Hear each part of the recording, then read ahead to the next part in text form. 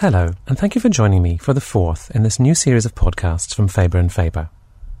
My name is George Miller, and every month I'll be bringing you interviews with Faber authors talking about their latest work. Coming up later in this programme is an interview with Stephen Armstrong. Stephen talked to me about his book War plc, which is an astonishing, eye-opening investigation of the new corporate mercenaries. As you begin to look into it, you start to see how many people, how large the contracts, how huge the numbers, the fact that some of these companies have helicopters, have airplanes, they have armoured vehicles, they're using, mortars and rocket-propelled grenades, and you realise that these are huge concerns. My first guest today is Andrew Sean Greer. Andrew came into the Faber offices on a recent visit from San Francisco to talk to me about his new novel, The Story of a Marriage. The story is recounted by Pearlie Cook, looking back in old age at the events of 1953, which turned her quiet suburban life in the mist-enshrouded Sunset area of San Francisco upside down. A figure from her husband's past comes into their lives, and nothing is ever the same again. I asked Andrew how he set about finding a voice for Pearlie, a character whose experience is so different from his own. I had to work very hard to develop it because it was, for me, writing a novel, really the hardest part is finding the way to tell it. I think anyone knows that if they try to tell a story, that you work on it in order to find the right way to tell it, and the pacing of it, and the right voice and tone. And so it took a while, and the hard part for me, it didn't feel like was writing in the voice of a woman, for instance, or someone very different experience than my own, but really to find her own character that would get the tone of someone late in life, remembering her younger self and expressing the emotion she had then with the remove that comes from age. There's quite a lot of reflection on that distance that she's travelled from her younger self. She's now looking back from that position of accumulated knowledge, if you like. Yeah, well, and it took a while for me to be able to write with saying I did not know that then, but what I was probably experiencing was this. So she's able to have that remove. But I also wanted it to feel very immediate and intense and not entirely so distant from her other self. And I wanted her to have some empathy for her younger self and what she was going through. The book is set in 1953 in the shadow of the Second World War and also with the immediate present of the Korean War. Was that something which you knew was going to be the setting from the start, or did you gravitate towards that? Well, it sounds like a very subtle shift, but I moved the novel from 1952 to 1953, and for me it was a large change because I had wanted it to take place right after the war. I wanted it to take place at a moment when the waters felt rather still in America, right before they were about to start moving again. And then I realized 53, there was so much going on, Rosenberg's and sort of communist hearings and the Korean War, that I had to put it there without trying to put too much history into the book. A lot happens off stage, doesn't it, or is sort of reported at second hand in the book, and yet you're very aware that Pearlie is aware of what's going on in her world. You mentioned the Rosenberg case, which is very prominent, and the war, but it's always slightly removed or muffled. Yeah, well, it's very hard because I know that we don't live in history that way, and we don't know what's going to turn out to be important. And so I tried to pay attention to what she would have read in the papers and would have responded to. And in the Rosenberg case, what she responds to is Ethel Rosenberg as a wife. And that's the only reason I put it in, because I thought she would have a feeling about that. And the book is a portrait of a marriage, in a way, a portrait of other things too. And I suppose that the centre around which much of the book gravitates is Holland Cook, the husband of Pearlie. And yet in many ways he's almost like an absence. He doesn't say very much. You don't hear very much about his inner thoughts. My first inclination was to pin him down, and I have early versions where eventually his thoughts and motives are entirely clear. And that felt disingenuous. That felt like that wasn't Pearlie's experience of him. And when I'm thinking back on that generation, it's not my experience of, say, my own grandfather, the very passive, reticent person. And I had to go back there. I had to sort of embrace that ambiguity as really what was at the heart of the book. And it was only then when I got to write the beginning all over again, once I'd finished a draft. And now it starts we think we know the ones we love. And it turns out that ambiguity of knowing another person was what the book was about.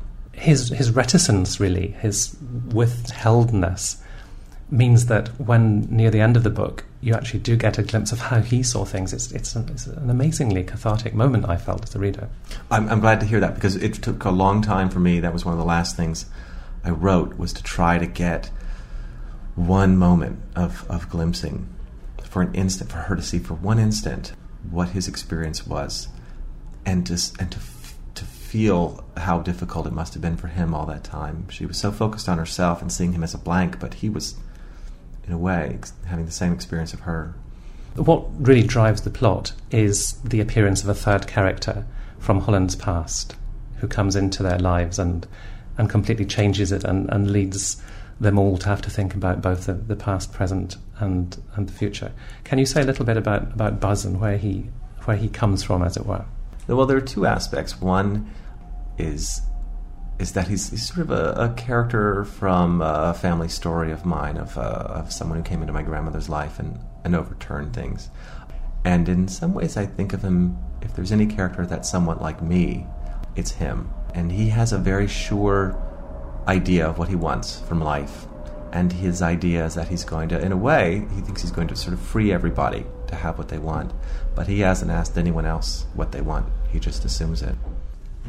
Part of the atmosphere of the book is fog. It's set in one of the suburbs of San Francisco called Sunset. And it's not perhaps our normal British expectation of what San Francisco is like, because the fog seems to be enveloping everything, and there's a fun fair where Buzz and Pally often meet. That seemed to me to say a lot about the kind of atmosphere of what was going on between the characters. Well, I knew when I was setting it in San Francisco that I didn't want it to be bright, sunny California life, and since I live there, I know there's a whole neighborhood that is, to me, fascinating, because it's in the playland is gone, but it's just ocean now, Ocean Beach.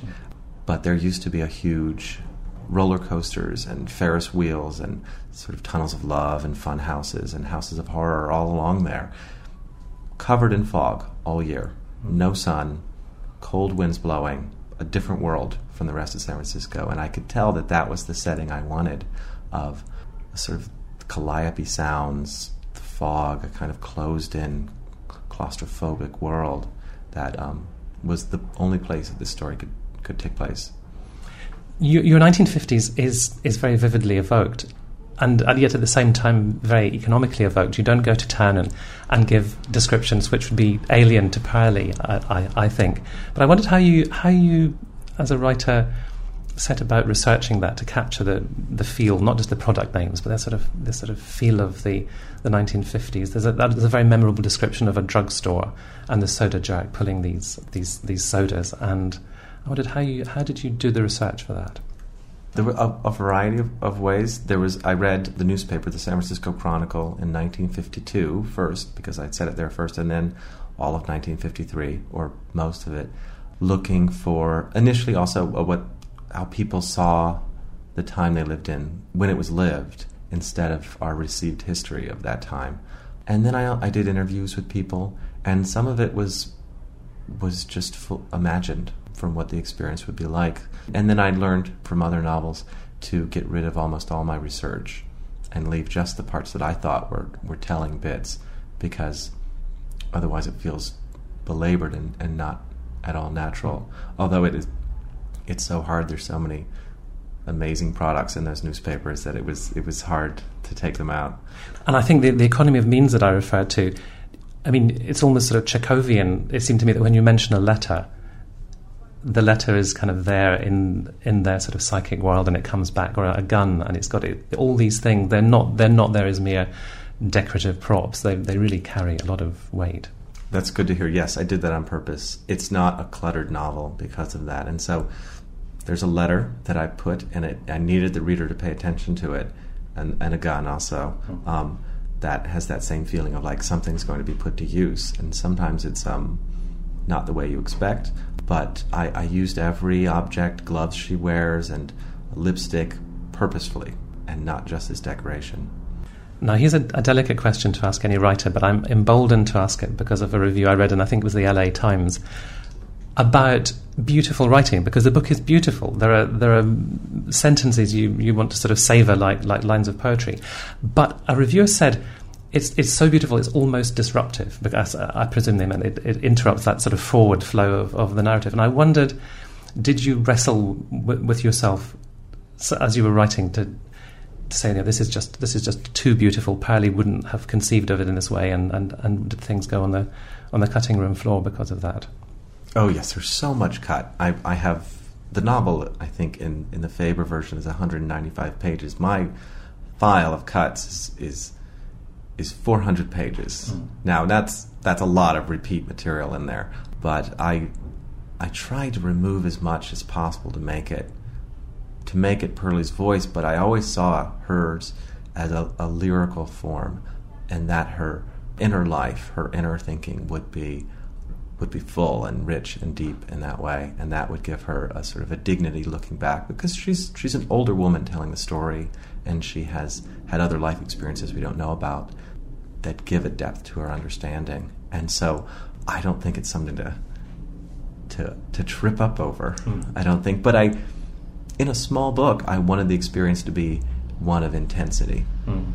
Well, my experience as a reader wasn't everything counted, and I wanted also to compliment you on the best supporting role by a dog, I think, in a novel that I've read lately. Because Lyle could so easily have gone, but he seemed to carry, he really played his part, I felt. Say a little bit about him. I really wanted to put a dog in a book for some reason, and it's a tough thing because it's an incredibly sentimental subject. And I think I didn't do any research into the breed, but she has gotten a barkless dog. I guess the Basenji is a barkless dog, although Lyle is I think a mutt off of that, because she's trying to care for her husband's, what she thinks of as his heart condition. And he starts to take on, I kept him in the book, I could have cut something like that easily, that's the kind of thing I would cut. He took on an emblematic quality in the house, and at one point he runs away. And that also something I could have cut, but became very important to me, and it was a great thing for me to write about. I think after finishing my first draft, I actually got a dog myself. I was so in love with the idea. I'd never owned a dog before. So you kind of summoned up a fictional dog, and that had given you an appetite to be a real dog owner. Right? Yeah, but I did not. It's a her, so it's not called Lyle, but called Olive. Yeah. And does she have a bark? She turns out she does, but she's a pug dog. They're not meant to bark that much, but she does. I was talking to Andrew Sean Greer, whose story of a marriage is available now. My second guest today is Stephen Armstrong, author of War PLC, The Rise of the New Corporate Mercenaries. The numbers of so-called private security contractors have mushroomed in just a few years, become a multi-billion-dollar industry. So much so that the US and British efforts in Afghanistan and Iraq would quite literally grind to a halt without them. It's effectively the privatization of warfare, yet most people have little idea of what is going on. When I met Stephen, he told me he got interested in this subject while preparing for an interview with Tim Spicer, CEO of Aegis, one of the biggest private security contractors in the business. During research for the interview, it became clear to me, and this would have only been a couple of years ago, 2005, that these private security companies had something like 20 to 25,000 men on the ground in Iraq, and that I had not heard about it at all. You look through, there's a tiny, tiny bit of coverage. I mean, really hardly anything. And talking to him, his ideas, it became clear, were very much about the private sector's involvement in war. And as you begin to look into it, you start to see how many people, how large the contracts, how huge the numbers, the fact that some of these companies have helicopters, have airplanes, they have armoured vehicles, they're using mortars and rocket-propelled grenades, and you realise that these are huge concerns, and particularly in America, companies like Blackwater are setting up additional companies, one called Greystone, which is designed to be a peacekeeping force, intervene in areas like Darfur, or get involved in espionage, spying on companies and protesters. It seems that from 2003 to 2007, the world had created a private army, hundreds of thousands of men strong, earning hundreds of millions of dollars. and very few people don't written anything about it. Yeah, I mean, one of the questions I was going to ask you was to what extent you were surprised by what you found, to what extent you kind of had an inkling before you set out what was going on, and to what extent your eyes were opened by the process of researching it. I think that by the time I got to proposal stage, I was aware that there were former SAS and former paratroopers and former US Navy SEALs and former Green Berets operating as bodyguards and guards on the ground in Iraq and in Afghanistan. I didn't realise quite how massive and regular what they called the contacts were, the battles, and how that these guys would be involved in gun battles every day. And that some of these guys would be involved in organisations. One guy I interviewed extensively, who I gave in the book the name Mark Britton, it's not his real name, at one point he'd been a Royal Marine, and he hadn't even been corporal when he left. And he joined a private security company and was given, almost overnight, the responsibility of a major. He was given 160 men. He built a fortified encampment to help a building project. And he was able to buy an enormous arsenal of weapons. At one point he engaged in a full-scale firefight with insurgents. And then I also didn't realise the strange, macabre humour that surrounded this, because he would also employ lots of Iraqi locals to help him out in various things, driving, a few security guards and so forth.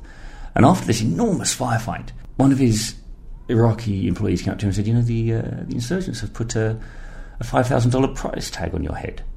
And he said, why is that? And they said, well, they thought you overreacted a bit yesterday. So it's, it genuinely is the kind of thing that if you put it down as fiction, no one would believe it anyway. So, but then as you look a bit further, you find the espionage thing was something that I had no idea. That, speaking to one guy at a company called Diligence, he was explaining that probably 25% of the people involved in the Heathrow climate change camp, he estimated, would be private spies employed by corporations to keep tabs on what the movement was doing. And whilst I was researching the book, the Assistant Commissioner of the Metropolitan Police at that time, Tariq Ghafoor, who was in charge of the Olympics, spoke at the British Association of Private Security Companies conference. And the BASPC are sort of the lobbying body of these companies, which was set up in 2006, really in an attempt to manage what regulation might or might not come. And he spoke at their conference, really outlined the situation in London in 2012. Olympics, Queen's Diamond Jubilee, Wimbledon, they've got the Notting Hill Carnival, all of these events running concurrently. Huge, huge events with heads of state. And they had to prepare for multiple terrorist attacks across the country. And he basically said, we haven't got the men. And I could see myself part privatising policing. And again, this seemed to me the ideas of what is a state. A state is the thing that has a monopoly on the use of force, and that's the contract we make with our state, our government. We say, we agree not to defend ourselves violently. We agree not to fight each other. We agree that you rule, the rule of law, and we give you our powers to defend ourselves in exchange for you exercising it responsibly.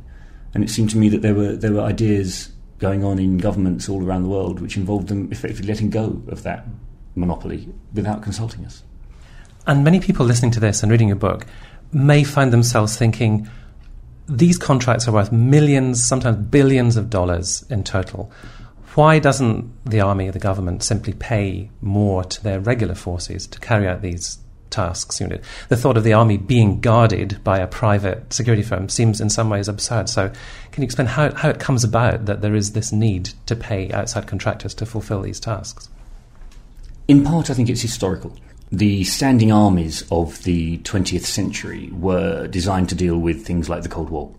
And when the Cold War faded in the early 90s, basically the armies didn't need to have as many men.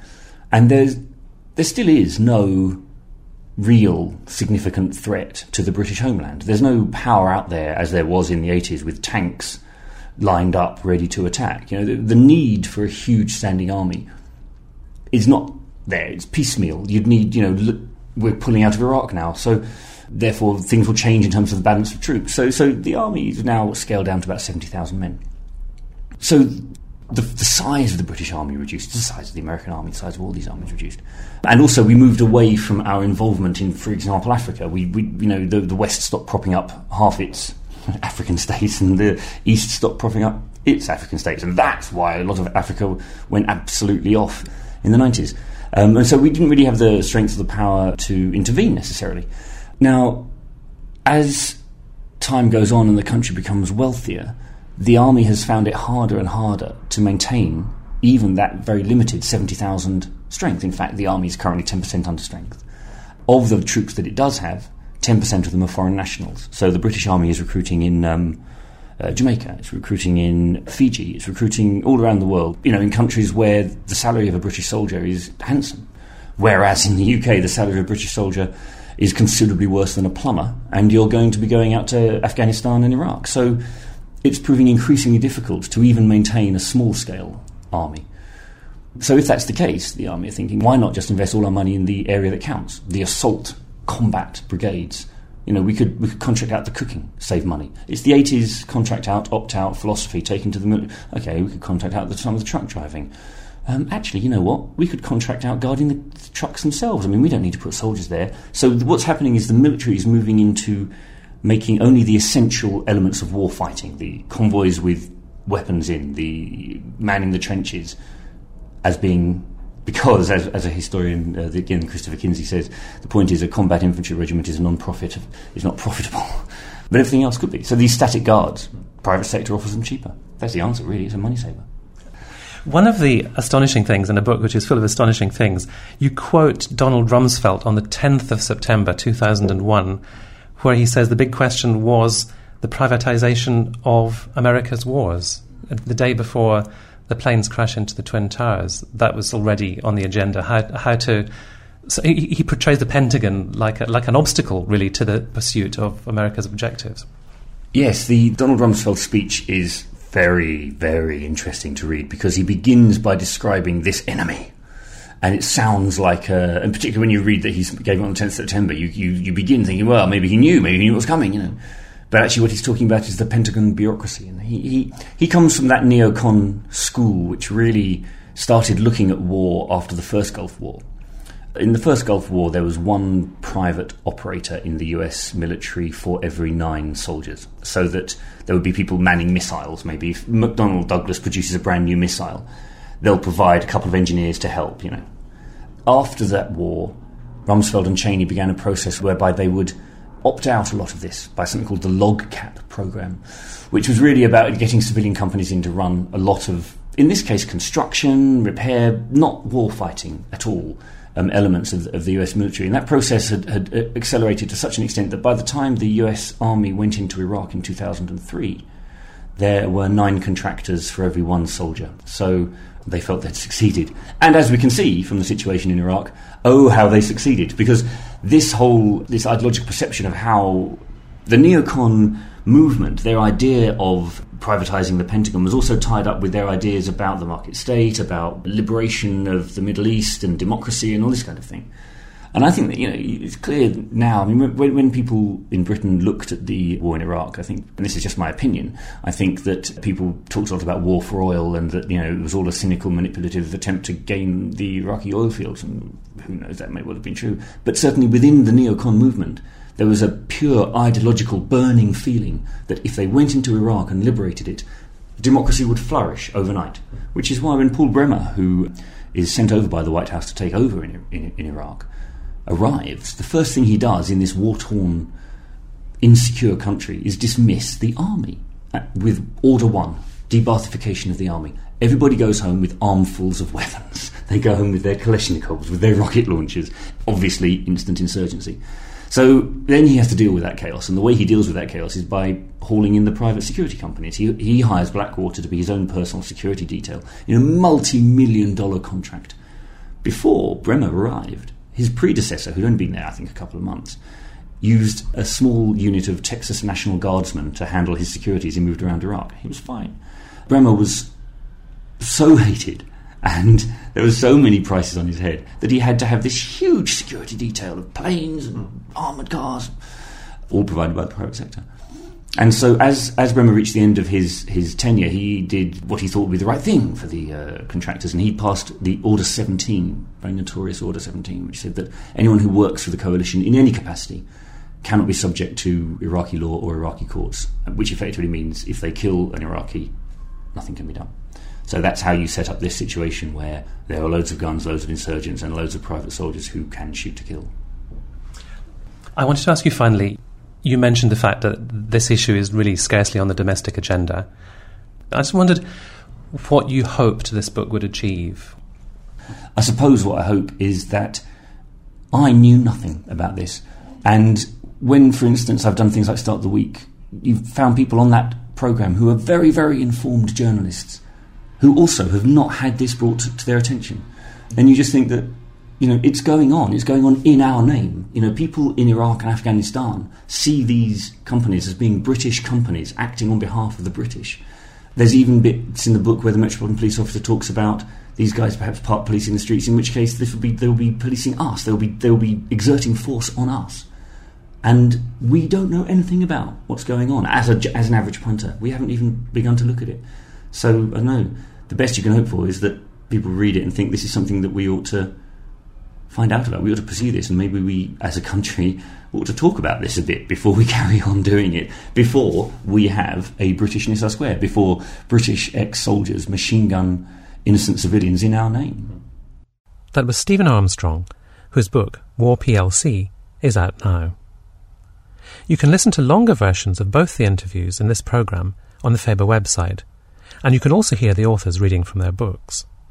You can subscribe free to this podcast by simply typing Faber into iTunes, and be sure that you don't miss the next edition. I hope you'll be able to join me then. For the moment, thank you for listening, and goodbye.